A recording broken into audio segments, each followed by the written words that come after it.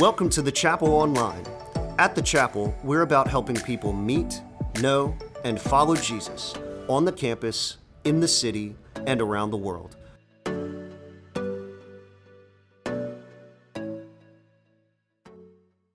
Well, good morning, everybody, and welcome to the Chapel. And I got something to celebrate today. Not just are we excited about ESL and ways you can serve, but Miss Wendy Jordan, who you saw on the video, is actually our new Siegen administrative assistant. So starting next Tuesday, she will be the face of the place here at Siegen. Really excited about that. And if you want to come by and see me, really you just want to see her because she's so much greater than me. I'm so really excited. She's not just serving, but now joining our team here at the Chapel. And also, we're really excited that this weekend is 4th of July weekend. I always thought that independence was just something that happened because it was the 4th of July.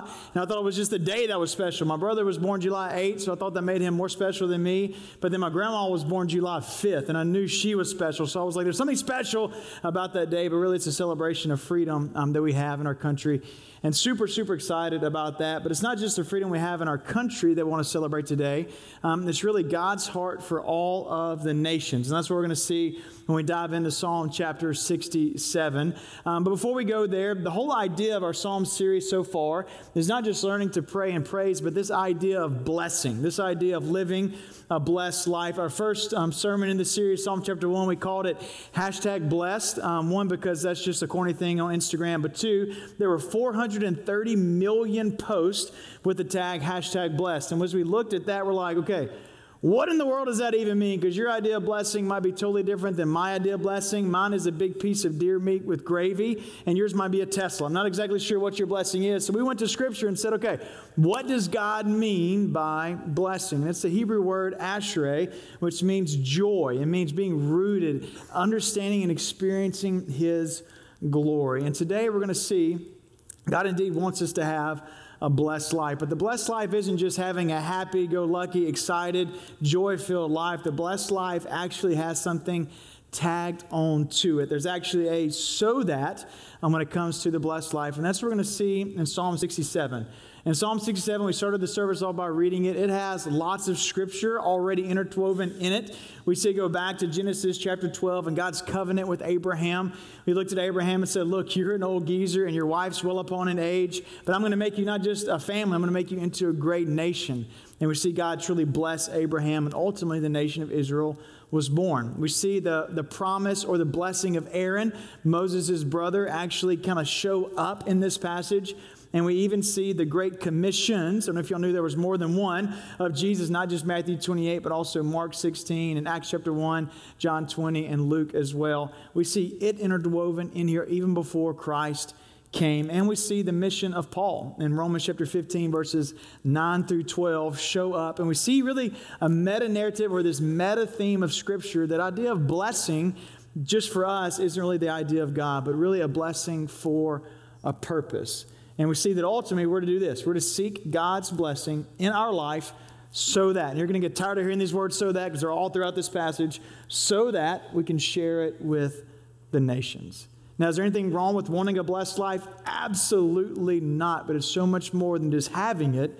It's so that we can share it with the nations. Because our God is not just a God of America. He's not just the God of the Chapel, not just the God of Israel. He is the God of all of the world and all of the nations. You're going to hear me say the word nations and peoples. I'm not just misspeaking and putting an S where it's not supposed to be. That's speaking of people groups, ethnic groups. This is how God sees people throughout the Scripture, is with different nations, with ethnicities and groups. So that's what we mean by nations. And here at the Chapel, we are all about the nations. We're all about missions. Missions isn't just something that we do. It is what we do, but we have to understand where our root of missions, of taking the gospel where it's not, where it is really born. And this is something I shared at our LSU location last week, and it's a quote from John Piper, and it says this. It says that missions exist because worship doesn't. Missions, strategically planning to take the gospel exist because worship doesn't. I actually have a book by him that I had to steal from somebody on staff because Amazon was out of them. But you can come take a picture of this. Just don't take it because I stole it and you can't steal it from a stealer. I'm going to have it up here called Let the Nations Be Glad. And I don't agree with everything John Piper says about everything, but when it comes to missions and worship and the glory of God, that book is just really, really rich. But I'm going to do something that not many people probably should do or are willing to do. I'm going to adjust his statement a little bit, and I'm going to put in parentheses what I would add to it. I would say missions exist because true worship doesn't happen in our hearts. And let me explain what that means. We have to strategically plan how we're going to take the gospel to different places because we aren't truly worshiping God in our heart. Because if we would, it would be a natural outflow. There wouldn't have to be procedures. There wouldn't have to be guilt. There wouldn't have to be recruitment. It would simply be we love and worship God so much that it outflows into every part of our life. So the reason why missions exist is because we, as the church, don't truly worship. But really the root of it isn't this change, it's this next change. Missions exist because worship doesn't in all the nations and all the peoples of the world. Guys, God didn't come just for us in the church to worship Him. He came so that all of the world might know Him. And if all the world truly knows Him, then all the world truly enjoys Him. If all the world enjoys Him, then all of the world will worship Him. Guys, worship, mission, glory is not a man-centered, church-centered thing. It is a God-centered thing. And when we begin to kind of see it through that lens, see Scripture, see salvation through a lens of who God is instead of what we need from Him, then we begin to understand what true worship is. Now, and I find worship and mission in this way, and again, I stole this from Piper because the book is just really, really rich. It says the goal of missions is the gladness of the peoples and the greatness of God. Is it just to save their soul? No. Is it part of that? Yes, and we'll unpack what all that means in just a minute. But really the goal of missions is for us to get our eyes off of the sin of the world and put it on the glory of God. That's what God wants, is for us to see His greatness. And because of that, He is most glorified when we are most satisfied in Him. God isn't most glorified when we're scared to death thinking He's Zeus raining down hellfire on our head. That's not how God is glorified. God isn't even glorified whenever we sing on Sunday morning. He is most glorified when we, as His creation, is most satisfied in Him. And what Ephesians, we'll get to Ephesians in a minute. What Psalm 67 really walks us through is what that looks like. And at the chapel, this is what we're all about. And you heard Kristen say it earlier, you heard Tori say it on the video. We exist. The sole purpose of why we're here is to help people meet, know, and follow Jesus, to become most satisfied in Him so He can be most glorified. That's our mission. It wraps up in our values, but it's also our 10-year vision, which you've probably heard this 100 times, but I'm going to say it again because it's so critically important. God has called us to maximize our growth capacity so that we can maximize our sending capacity. Very simple statement that's very loaded when it comes to words, because maximizing our growth capacity isn't just having more people attend services. That is a growth in breadth of width, the amount of people, but also the depth that we have as followers of Jesus. Like you heard earlier, we gather and worship, we grow in groups, we serve the local church in the city, and we go. That's what it means to grow as followers of Jesus. What it means to fall in love with Him, enjoy Him, be satisfied in Him, and ultimately glorify Him, which leads us so that, there's our little phrase again, we maximize our sending capacity onto the campus of LSU, into the city of Baton Rouge, when the city comes to us this week, and ultimately all the way around the world. Everything we do hinges on this, and you're going to see all of it wrapped up today in Psalm chapter 67. So if you will, turn with me in your Bible. If not, you can jump on the YouVersion Bible app, or you can cheat and just look at the screen like I'm going to do in just a minute. Psalm 67, starting in verse 1. May God be gracious to us and bless us and make His face shine on us, so that your ways may be known on the earth and your salvation among all nations. And for us to actually praise God, we see the first step is for us to actually know God. And our first point today is may God be known. May He be understood among all the peoples of the world. May God be known. May He be understood. May He be experienced by all the peoples of the world. Now, what does it mean to be known? This isn't just knowing about someone, knowing about something. I know a lot about Chris Pratt. I know a lot about the Terminal List that just came out on Amazon Prime. I haven't watched it yet. I've read the books. I don't know if it's really risque. Don't judge me. I haven't watched it yet. I know a lot about him. I know who he's married to, how many kids he's got. I know him from Parks and Rec, some of the greatest acting he's ever done. I know all about him, but do I know him? No. Many of us know about God. We know His birthday. We know Jesus' mama. We know where He was born. We know His life story to the point of kind of being Jesus creepers rather than Jesus followers. We know about Him, but we don't actually know him. So what does God want to be known about him? He tells us in Psalm 67, 1 and 2. The first one is this: he wants us to know his grace. He wants us to know his grace. Look at verse 1 of Psalm 67. And may God be gracious to us and bless us. God wants us to understand his grace, because if we understand his grace, we truly begin to know him. But if we're going to be honest, the word grace, or just the concept of grace, is really hard to grasp at times and really hard to understand, because grace is something that is completely undeserved. It's completely unmerited. And in our culture, especially Western Christianity and in America, grace is hard to comprehend, because the generations that came before us, and even some of us now, we were taught to work hard, put in the time, put in the work, and then you will get what you deserve. And generations of my age and younger have kind of drifted from that teaching, and it's, you deserve everything. Man, you're entitled to it, you're privileged to it, it's all yours. And culture teaches that based off of the on-demand culture we live in. And it's not just on-demand as far as you can stream anything, anytime, anywhere, but it's also on-demand success. All you need is a funny dog, you get on TikTok, you're famous, right? It automatically just happens. Or even in politics, no longer is it you serve your local people and then you serve the state and then you begin to move national. Now it's just have a good slogan and a little bit of crunchy stuff on social media, and all of a sudden you're a senator. Like, no longer is it you actually begin to put in the work, you just deserve it. And either way you stand on either one of those issues, you either work for it and you deserve it, or you just get it because you deserve it. That misses grace completely.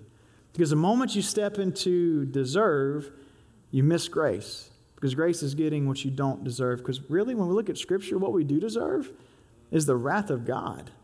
It is actually this holy heavenly Father pouring out his wrath on us because we ran away and because we're dead in our sin. We deserve hell, but God gives us, through his grace, something completely different. We see this in Ephesians chapter 1, verse 3. And we're going to be with a lot of Paul today, and Paul is extremely wordy, so just kind of bear with me here. He says, praise be to God, which I love. He's talking about worshiping our Father, just like Psalm 67. Praise be to God and the Father of our Lord Jesus Christ, who has blessed us in the heavenly realms with every spiritual blessing. Again, all about blessing here, but it's for a purpose. For he chose us in him before the creation of the world to be holy and blameless in his sight. In love, he predestined us for the adoption to sonship through who? Jesus Christ, in accordance with his pleasure and will, to the praise of his glorious grace, there's our word, which he has freely given us in the one he loves. Grace isn't earned, grace is given. And why is grace given? For God's glory. And Paul gets really clear and specific in chapter 2, verse 8. He says this, for it is by grace you have been saved, through faith, and this is not from yourselves. It is the gift of God. What does God want us to know about him, which in turn bring worship in our lives and the life of the world? He wants us to know his grace. While we were helpless, hopeless, and dead in our sin, God said, you know what? I'm going to love you so much. I'm going to give you something you don't deserve. And the moment we begin to understand his grace, we can't help but respond in worship. So he wants us to see his grace, but he also wants us to see his favor. He wants us to see his favor, which is close to grace, but it's a little bit off kilter. Look at verses 1 and 2. It says, may God be gracious to us and bless us and make his face shine on us. And we're thinking, what in the world does that mean? Like God's a pregnant mama and his face is glowing? Like, what does it mean for the face to shine upon us? Well, we see this in Numbers chapter 6, verses 24 through 26. And this is the blessing of Aaron. And actually, a blessing I pray over our baby girl Abigail every night. And I pray over couples whenever I perform their wedding ceremony. It says, the Lord bless you and keep you. The Lord make his face shine on you and be gracious to you. The Lord turns his favor and his face towards you, and he gives you peace. Well, what this is referencing here is anytime a king would look down at his citizens back in this day, it was usually a look of disgust, of how dare you, peasant. Like it's whenever I take my little girl's toys away from her, she looks at me with disgust, like I'm a peasant. Like, what are you doing? That's not what this is. This is a king looking down as a father with, I'm going to do whatever it takes for you to have what you need, what you don't deserve, and even above and beyond. That's what it means for his face to shine on us. But this isn't talking about just a king back in the ancient days. This is actually pointing us to the coming of Christ. God's face shining on us These were people hoping in expectation that one day God would send the Messiah. For us, we've already seen it play out. And we see this in John chapter 1, verses 4 through 5, talking about Christ. In him was life. That's the happy face of God. In him was life, and that life was light, the light. That life was the light of all mankind. It is that shining of face. The light shines in the darkness, and the darkness has not overcome it. So this is talking about the coming of Jesus, not just that we're going to have life and happiness in life, but that we will actually have victory over the darkness through Christ. Jesus himself says it this way in John chapter 8, verse 12. So when Jesus spoke again to the people, and this is after he just had this interaction with the religious people who were judging this lady, and they were guilty too. I love this interaction. He says this, I am the light of the world. I am the light of the world. Whoever follows me will never walk in darkness, but will have the light of life. Because Jesus is the light that allows us to overcome the darkness. But even deeper we see with Paul in Colossians chapter 1. And again, this is really wordy, but we're going to see Jesus isn't just light, but he's life. And Jesus is not just part of the face of God, he is the face of God. And giving joyful thanks to the Father who has qualified you to share in the inheritance of his holy people in the kingdom of what? Light. That's what shines. For he has rescued us, I love this, from the dominion of darkness and brought us into the kingdom of the Son that he loves, in whom we have redemption, the forgiveness of the sins. The Son is, not part of, not showing, he is the image of the invisible God, the firstborn over all creation. If you want to know what the face of God looks like, simply look at Christ. For in him all things were created, things in heaven and on earth, visible, invisible, whether thrones or powers or rulers or authorities, all things have been created through him and for him. I love this. He made it for himself. He is before all things, and in him all things hold together. He is the head of the body, the face, the church. He is the beginning and the firstborn from among the dead, so that in everything he might have the supremacy. 19 and 20. For God was pleased. That's why his face is shining. He was pleased to have all the fullness dwell in him, and through him to reconcile to himself all things, whether things on earth or things in heaven, by making peace through his blood shed on the cross. What does God want people to know about him? He wants them to know Jesus. That we are rescued from death in Jesus. We remain in life through Jesus. We rest for eternity in Jesus. That's what God wants us to know. All the peoples of all the nations, what he wants us to know about him. But it's not just those two things. Lastly, it's this. He wants us to know the salvation of all nations. Salvation of all nations. Look at the end of verse 2. So that, there's a word again, so that your ways may be known on earth, your salvation among all the nations. Now, this might wreck some of your theology or doctrine, but God is not just the God of America.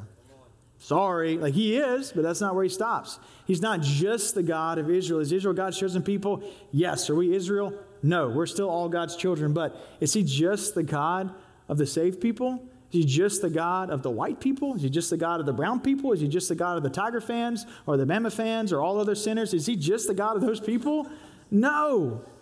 He is the God of all nations.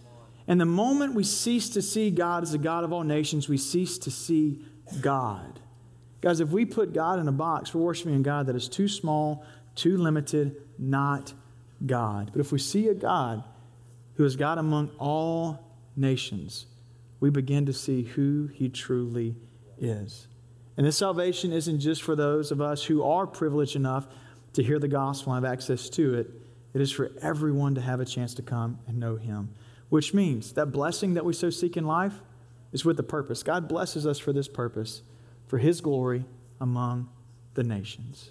Now, is there anything wrong asking God for blessing? Absolutely not. I asked God to bless me with a great wife. He did. I asked God to bless me with the cutest little baby girl. He did. I asked God for her to remain single the rest of her life. Not sure about that yet, but I asked God for all these blessings, right? Like I asked God for all the different things. Nothing wrong with that as long as we attach this purpose to it. God gives us blessings for a purpose. We are not the end. We are the means to his end of his glory among the nations. Which means if we want to live a blessed life, we live a life that is about his glory. You want to live a blessed life? Be about his glory. Start with the kingdom. Start with the nations, and God will indeed bless. And Jesus said this incredibly well. Imagine that, Jesus saying something really well. But seek first his kingdom and his righteousness, his glory, his purposes, and all these things will be given to you as well. You want a blessed life? Be about the kingdom. Now, is this, all right, I'm going to do what God wants me to do, and then I get to have whatever I want to have? Not the case. Because if you're about the kingdom, if you're about our Heavenly Father, the blessings you want are blessings with a purpose. Blessing to then go and share the glory of God amongst the nations. And the reason why this is so important to us in Scripture is, yes, because Scripture tells us to, because there are a mass majority of people in this world who don't know about the glory of God.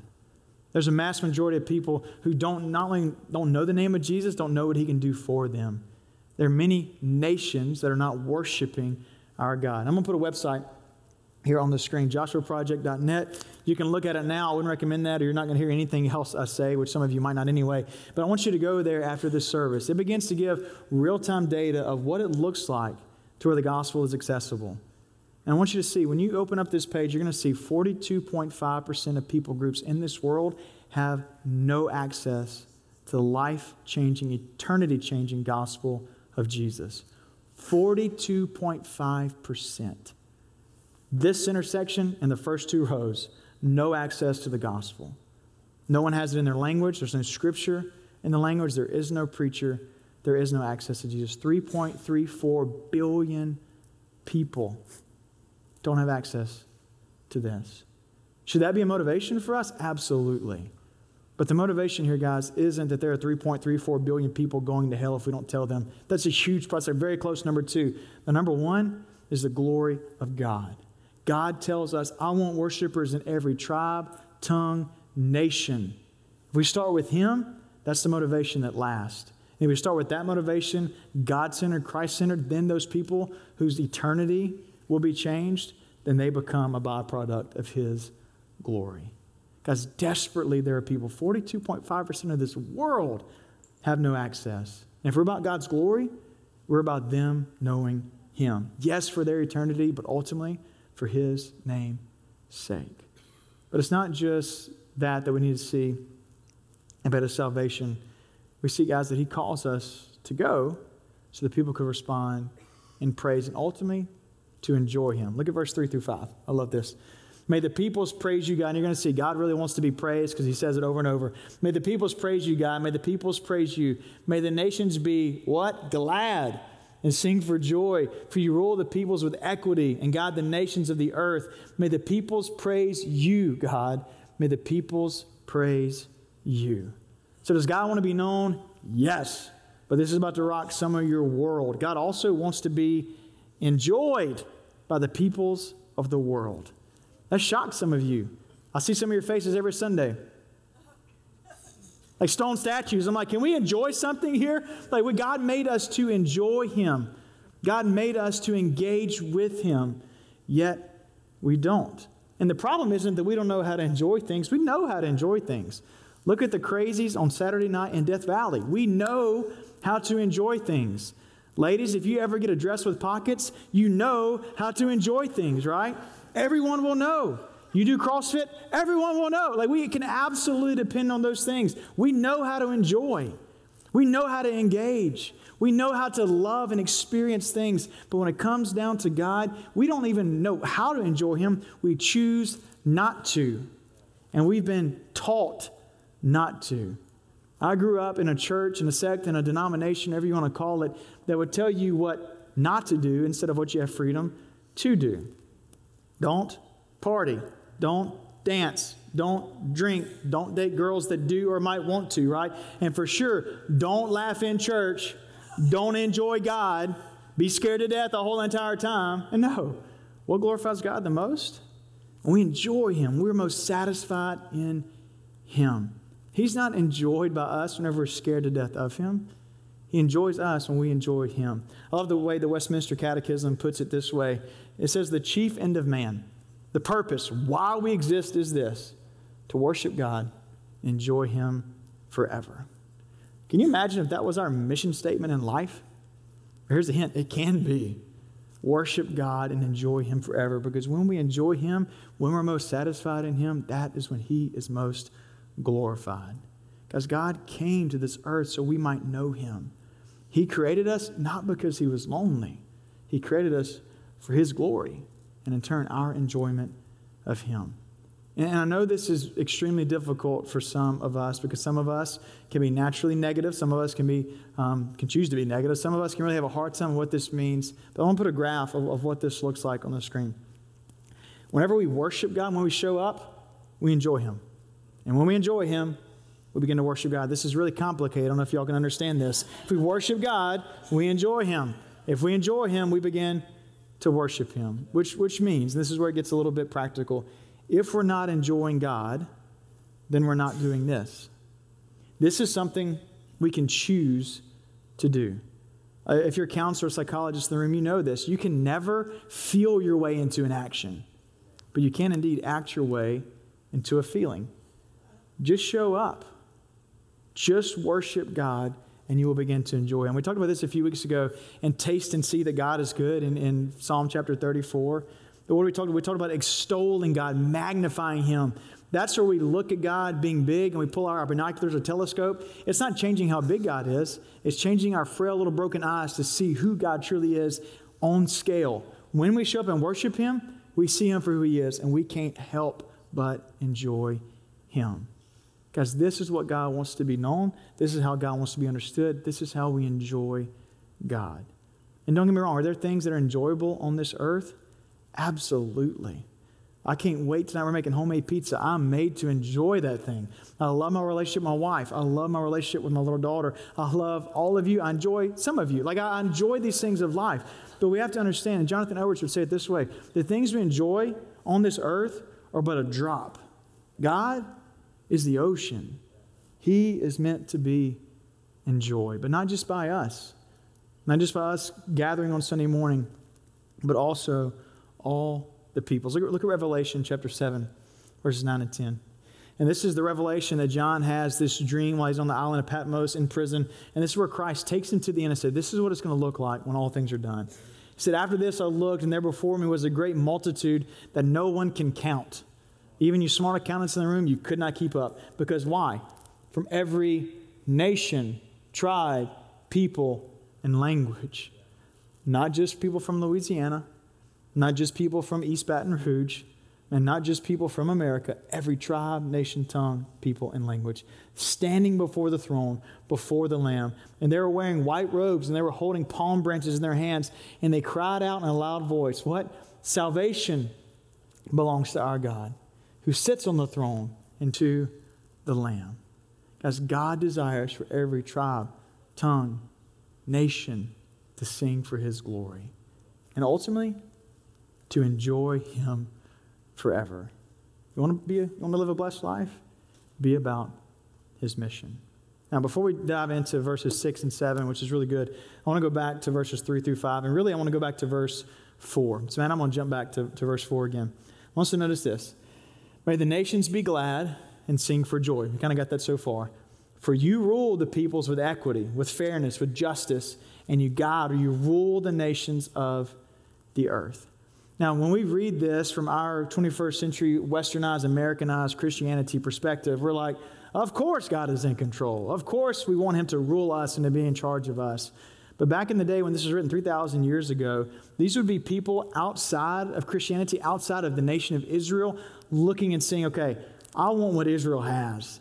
They're blessed. There's something special. Someone's taking care of them. I want their ruler.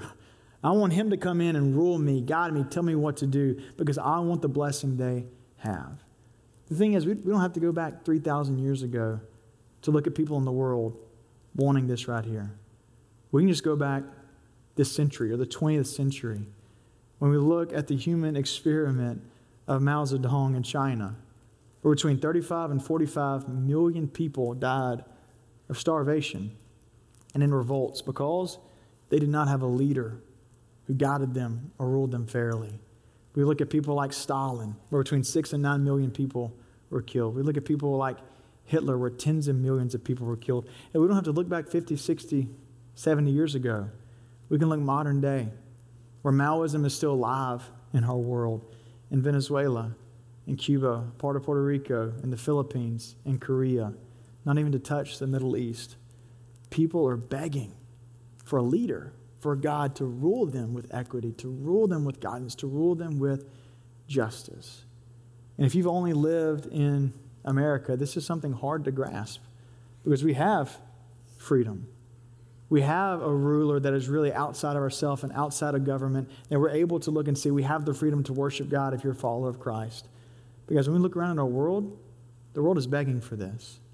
And if we're honest, as we're looking at the 4th of July celebrating our freedom tomorrow, America is not too far from becoming this. Because we don't naturally drift towards the Lord, we naturally drift away. And drift happens over time.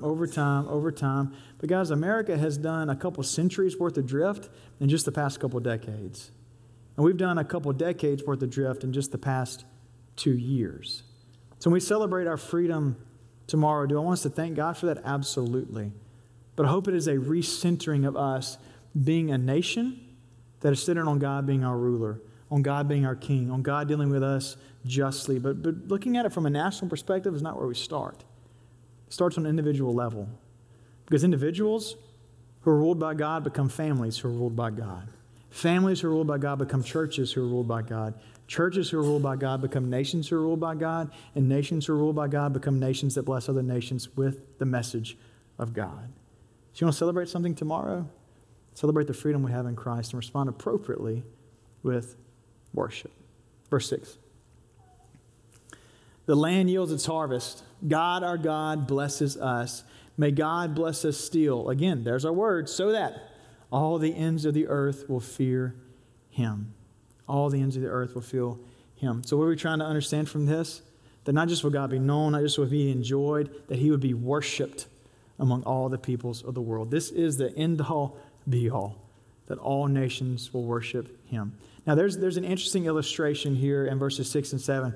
It talks about land, talks about producing a harvest. Now, we're not necessarily an agrarian culture anymore, but back in the day, they would understand this. And they would understand that Israel was the illustration here of the land, that all the nutrients were there and needed to grow.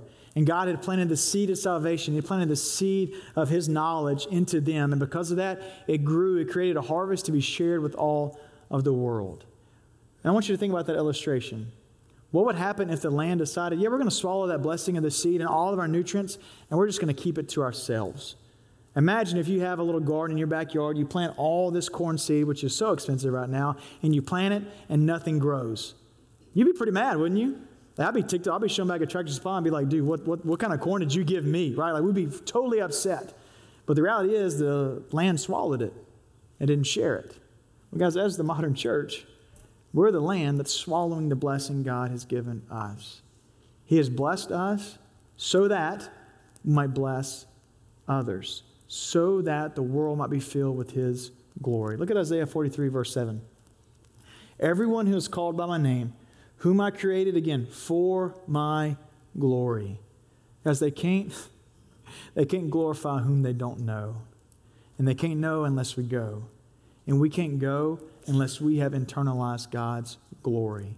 We can't share what we don't have. And if you're under the age of 25, we can't upload what we have not downloaded. We cannot take the glory of God to those who desperately need it unless we go. We have so internalized, we've so swallowed up that blessing and kept it to ourselves that the nations, they don't know. And honestly, there's no excuse for us not to be reaching every tongue, nation, tribe, and person on this planet because technology is no longer an issue, it's a help. You can travel anywhere in the world in less than 30 hours.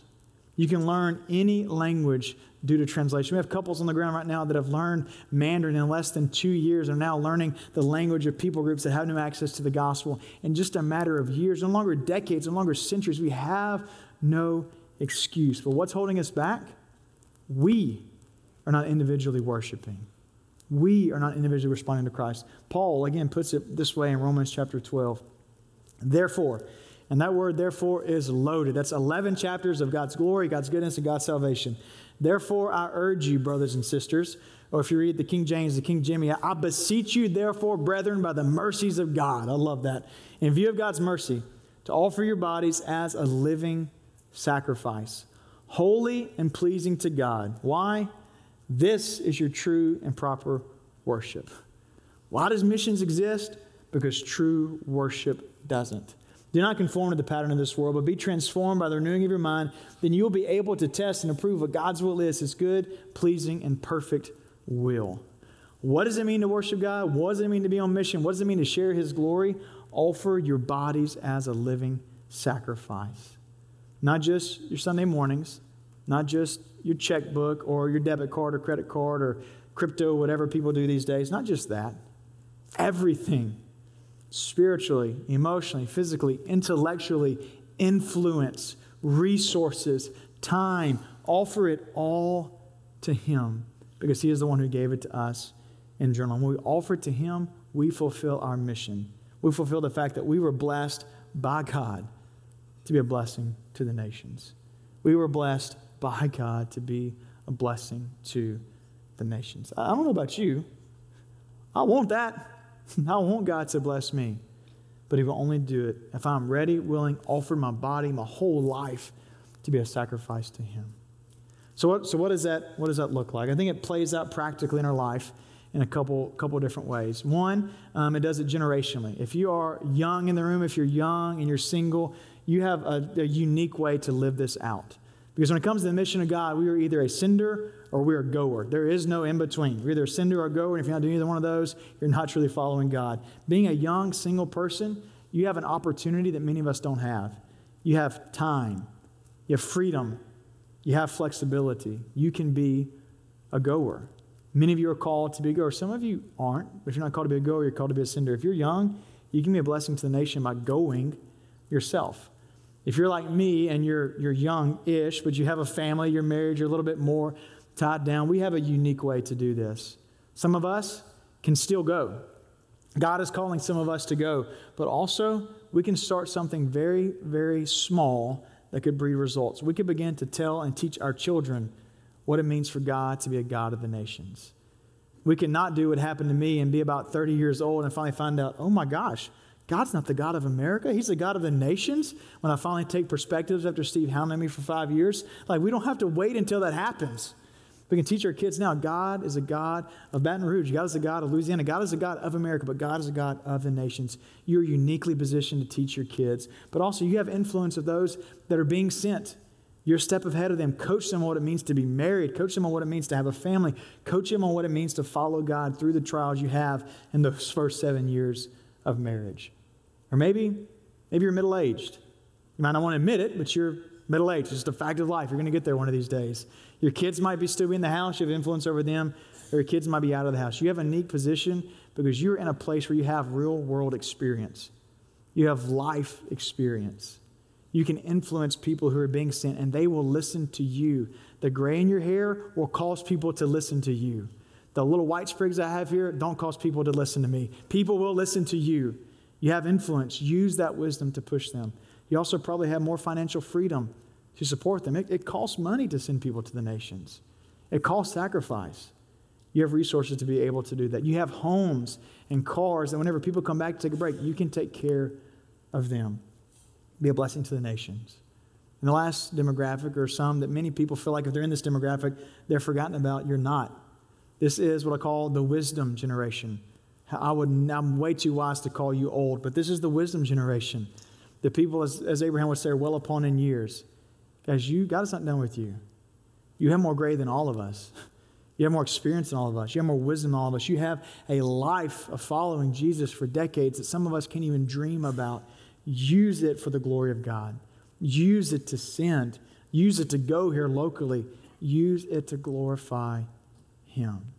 But all of us, what can we do? We can all pray. We can all pray that God would either send us or that God would use us to send others. Guys, there is no excuse. If we truly want to follow God, we truly follow God as the God of the nations.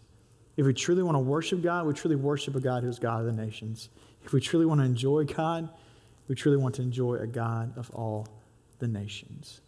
And the reason why we're able to enjoy him is what was promised in Psalm 67, but what we saw on the cross 2,000 years ago, and what we get to celebrate one day in Revelation chapter 5. So I'm going to invite the band to make their way up, and as they do, I want to read what gives us hope. I want to read what causes us to enjoy God forever, what causes us to want to worship Him, what causes us to trust that the story of God is still the story of the world, to trust that God is still in control. This is a vision that, again, John had of what was going to happen in the end times. And this will set us up for communion. This is Revelation chapter 5. And then I saw in the right hand of him who sat on the throne a scroll with writing on both sides, sealed with 7 seals. And I saw a mighty angel proclaiming in a loud voice, "Who is worthy to break the seals and to open the scroll?" But no one in heaven, on earth, or under the earth could open the scroll or even look inside of it. And this is John speaking. I wept and wept because no one was found who was worthy to open the scroll or look inside. And then one of the elders said to me, "Do not weep. See, just see, the Lion of the tribe of Judah, the Root of David, has triumphed." Not that he will, he has triumphed. He is able to open the scroll and its 7 seals. And I saw a lamb looking as if it had been slain, standing at the center of the throne, encircled by the 4 living creatures and the elders. The lamb had 7 horns and 7 eyes, which are the 7 spirits of God, sent out into all the earth. He went and took the scroll from the right hand of him who sat on the throne. And when he had taken it, the 4 living creatures and the 24 elders fell down before the Lamb. Each one had a harp, and they were holding the golden bowls full of incense, which are the prayers of God's people. And they sang a new song, saying, "You are worthy to take the scroll and to open its seals, because you were slain.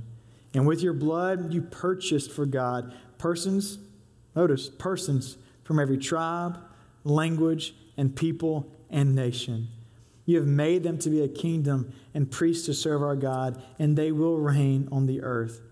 Then I looked, and I heard a voice of the many angels, numbering thousands upon thousands and 10,000 times 10,000. They encircled the throne, and the living creatures and the elders in a loud voice were saying, "Worthy is the Lamb who was slain." What we just sang in our second song. "Worthy is the Lamb who was slain to receive power and wealth and wisdom and strength and honor and glory and praise." And then I heard every creature in heaven and on earth and under the earth and on the sea and all that is within them saying, "To him who sits on the throne and to the Lamb be praise and honor and glory and power forever and ever." The 4 living creatures said, "Amen." And the elders fell down and worshiped. Father, I pray that we would just rightly see you. God, too often we can focus not just on self, but God, on people. And Lord, people are desperately important because they're incredibly important to you. But God, we can't rightly see, serve, or love people if we don't rightly see you. I pray today, Lord, that our perspective has shifted, not from the chaos of this world, but to the shining face of Jesus Christ. God, that we would truly know you, that we would truly enjoy you, and ultimately, we would truly worship you. And God, I pray first and foremost that would start here and now in this room. God, I pray that would start in my head, in my heart, in my hands, and through my voice. God, that I would worship you, that I would glorify you, that I would enjoy you in such a way, Lord, that it would be proclaimed to those around me. God, I pray for the same for the people in this room. God, that they would be awakened to your goodness. They would be awakened to your glory. And God, it would cause them to fall down and worship. God, I pray that you would awaken this church, that you would awaken this city, that you would awaken this nation. God, even more so, I pray that you would use us to awaken the nations, that you would use us as your jars of glory to go out and be broken before them so your light may shine before them. God, I pray that we see your God, not just of us, not just of this place, this state, this nation, but you're God of all peoples, and we're called to play a part in that. God, today may you be glorified. In Christ's name, amen.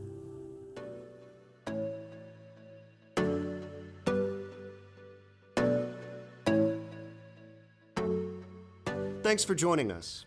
To find out more about the chapel, visit thechapelbr.com.